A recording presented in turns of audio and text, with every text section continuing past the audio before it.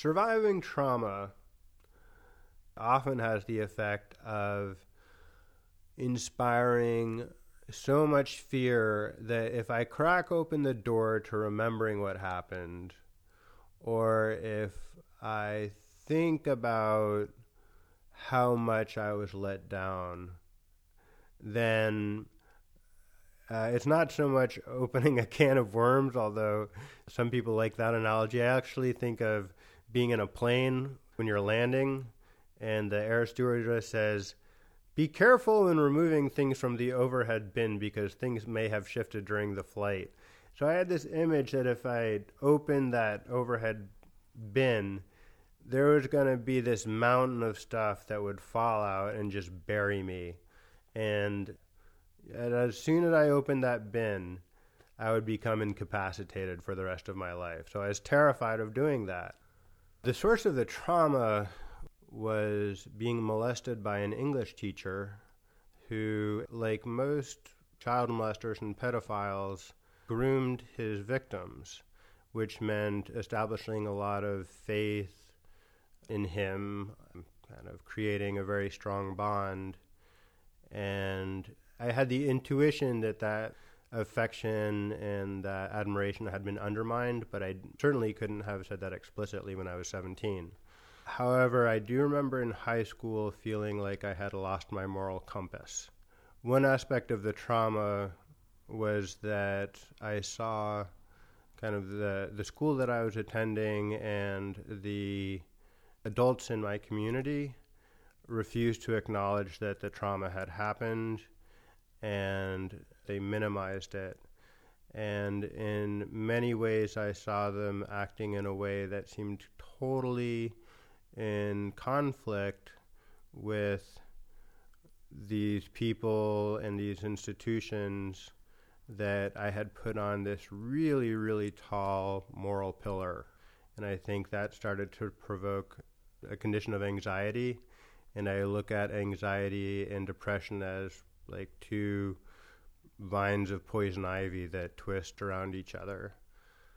In college, my experience was very different from high school. High school wasn't easy, but the academic challenges or the social challenges that I ran into were challenges. There were things that I encountered and overcame, or maybe I didn't overcome them, but I didn't feel like they were definitive. In college, every time I didn't achieve at a level of being exceptional, that confirmed my sense of being a failure, which in a vicious cycle reinforced my anxiety about being a failure and made me more depressed. Some people say time heals all things, and I think if you are living with depression or if you're living with a trauma, time will compact everything. One of the first steps in my recovery was redirecting my anger and my confusion and my pain away from the healthy adults who had been in my community, the healthy administrators who, regardless of their mistakes, were still compassionate, thoughtful people who were in education because they loved children, and redirecting that anger towards this criminal who abused me and all these other boys. One of the critical things about recovering is being able to kind of recognize that the person that I was when I was molested is not the person that I am now. And being able to hold those two identities, understanding that each contributes to the other, but having the flexibility of thinking so that they can speak to each other.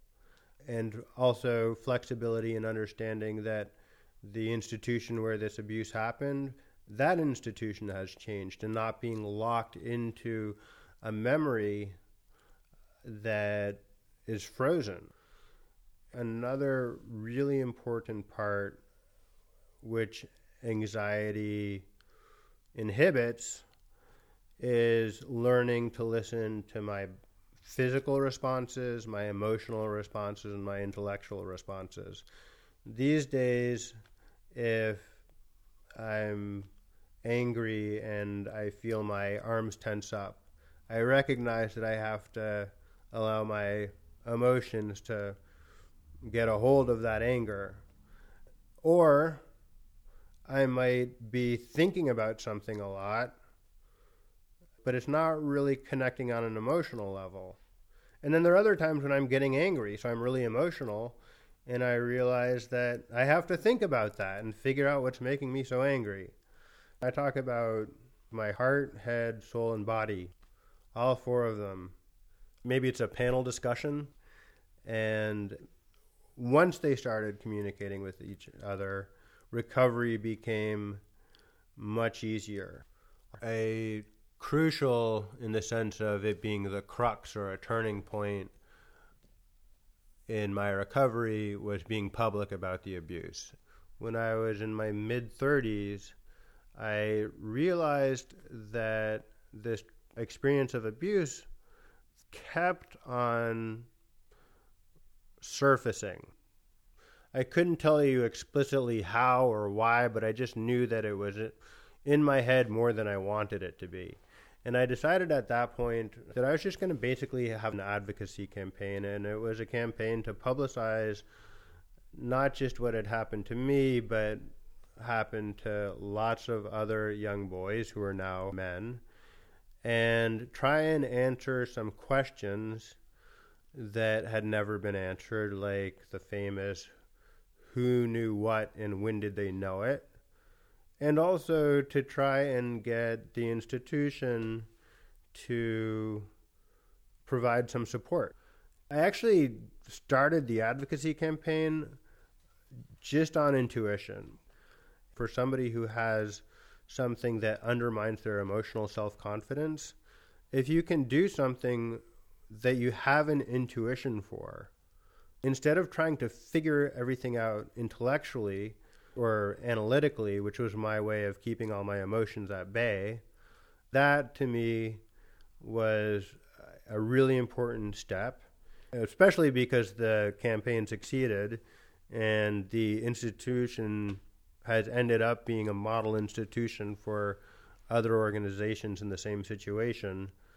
And it was the first step towards being able to slowly open that door to my emotions that I was so afraid of.